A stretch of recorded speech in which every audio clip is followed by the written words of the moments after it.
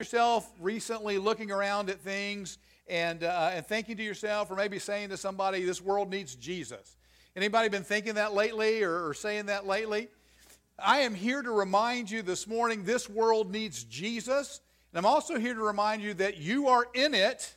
I am in it to bring him to them. That we are here to bring Jesus to the world. That's fundamental to who we are and what we're about. So without a doubt, these are challenging times. We're in our third month of restrictions related to the coronavirus situation. Social unrest continues to abound, from peaceful protests to violent riots. And coming soon, I think we can anticipate what may be the wildest, angriest, rootinest, tootinest presidential election in modern history. And with all of that going on, this morning, we're going to begin a brief teaching series at Resurrection Church on kingdom living that we're simply calling How to Love Others Well. We're going to build it on the words and the wisdom of Jesus, simply walking together for the next month or so, simply walking together through Matthew chapter 18. We're going to look at what Jesus has to show us about how to treat other people, what Jesus has to show us about how to love others well. Not just in the cheap, emotional ways of the world, but in the tough, rock-solid ways of the kingdom of God. A lot of people are asking today, what can I do? What can I do? What can I do about all the anger? What can I do about all the hatred? What can I do about racism? What can I do about injustice? And the Bible answer is, you can love people really, really well. You can care about the hurts and the fears and the frustrations of others. You can listen. You can befriend. You can speak up for people when they're mistreated. You can step in to help rebuild things, to help rebuild broken windows, to help rebuild broken lives and families. You can learn to really love well. Because with all the noise and all the tweets and all the speeches flying around right now, love is still the command of God. Love God and love people. And frankly, if I were you, I'd be very careful about trying to make it much more complicated than that. Because that's when things tend to go awry. Trying to make it much more complicated than really, really loving God and really, really loving people tends to lead to things like legalism and self-righteousness and false conclusions and judgmentalism. When people really want to help, when they really want to make a difference, but they try it by making it more complicated than loving God and loving people, they almost always catch the disease.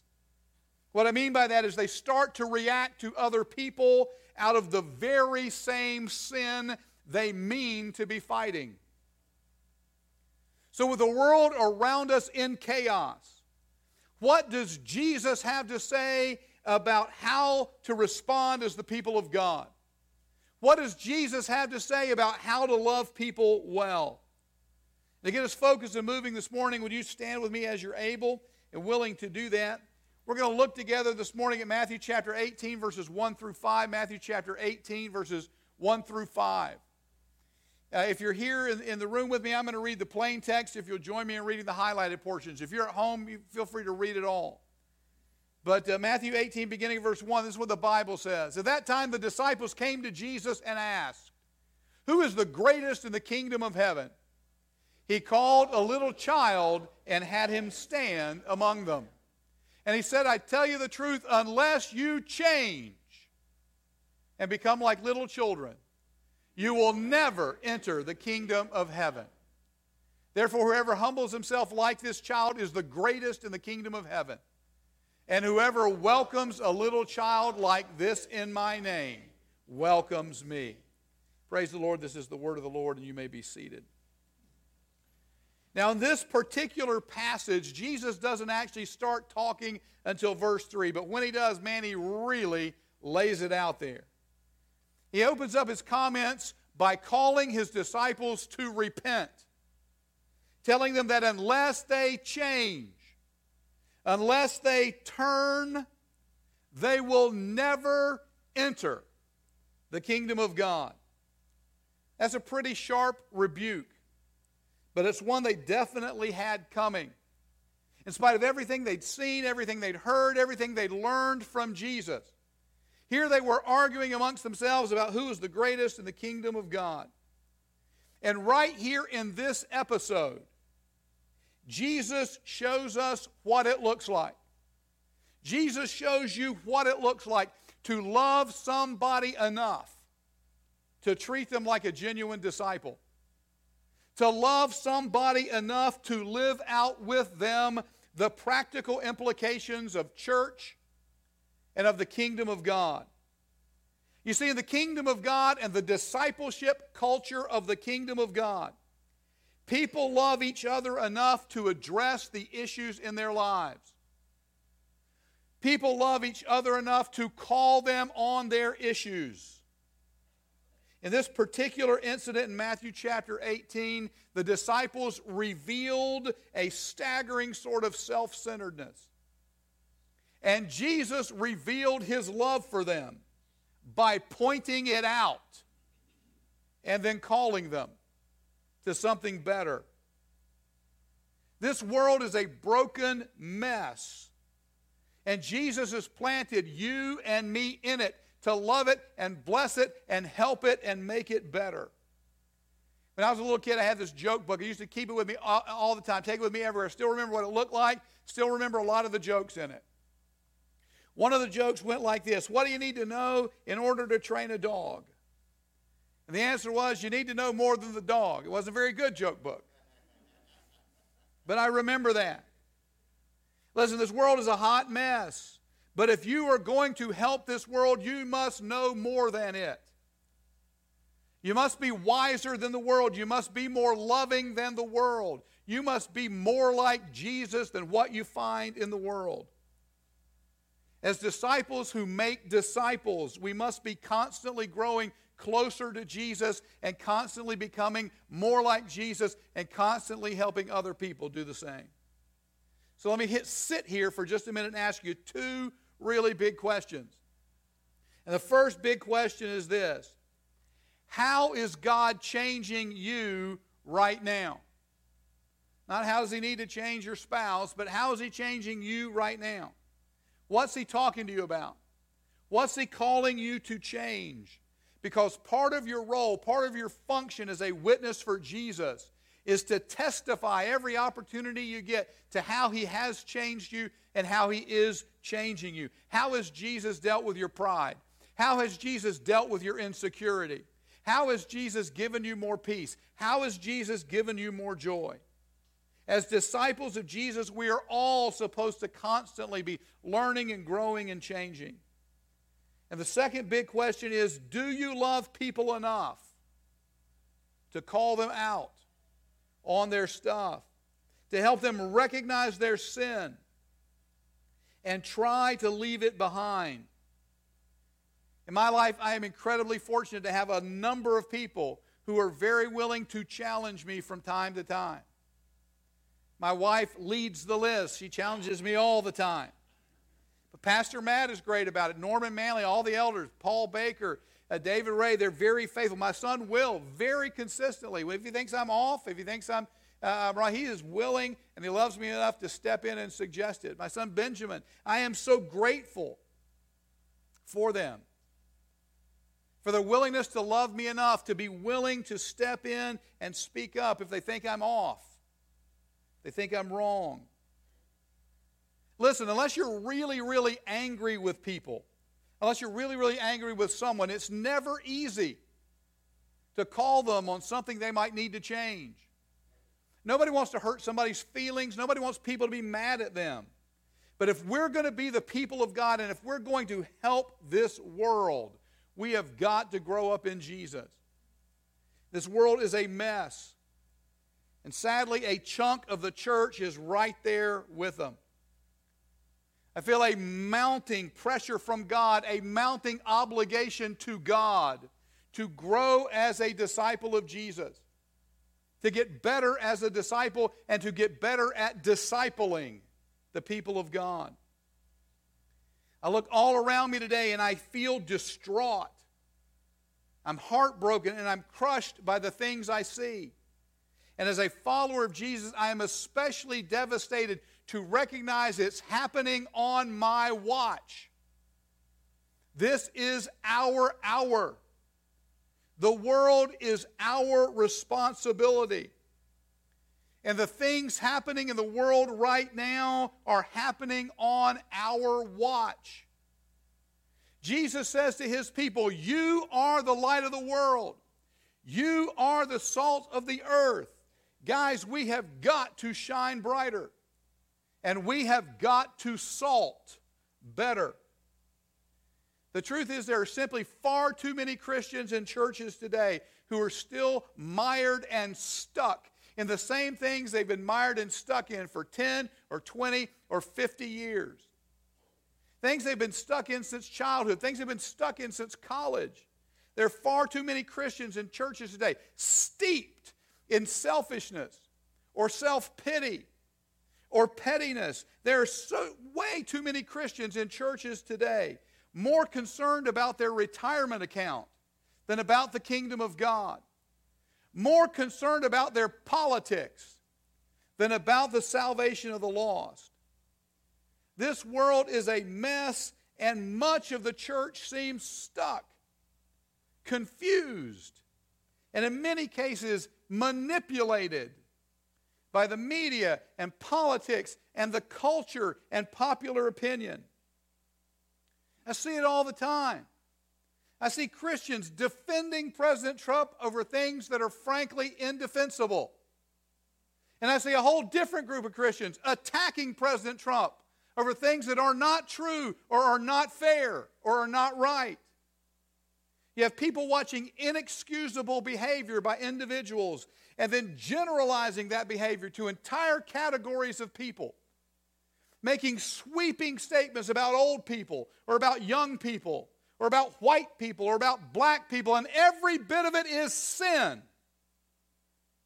I'm watching Christians being led around by their noses, manipulated by the media and politicians and political movements and the culture and popular opinion, and never once recognizing what's happening to them. The Apostle Paul spoke directly to this problem when he wrote that the church must grow up. We must learn and be trained and become mature. Then he wrote in Ephesians 4:14, then, when we grow up and become mature, then we will no longer be infants, tossed back and forth by the waves and blown here and there by every wind of teaching, and by the cunning and craftiness of men in their deceitful scheming. Those words have never been more important than they are today. The church needs to grow up. How do we do that? Well, actually, Paul begins to tell us in the very next verse. He says, instead of being tossed around, instead of being blown around, instead of being manipulated by cunning and crafty men, instead, speaking the truth in love. Speaking the truth in love, we will in all things grow up into Him who is the head, that is Christ. Paul's words here clearly imply we are never going to grow up until we start speaking the truth in love to one another. Until we love each other enough to call each other on our issues. Proverbs 27:6 says, the wounds of a friend can be trusted, but an enemy multiplies kisses. Listen, the wounds of a friend can be trusted. If somebody really loves you well, they will be willing to tell you the truth.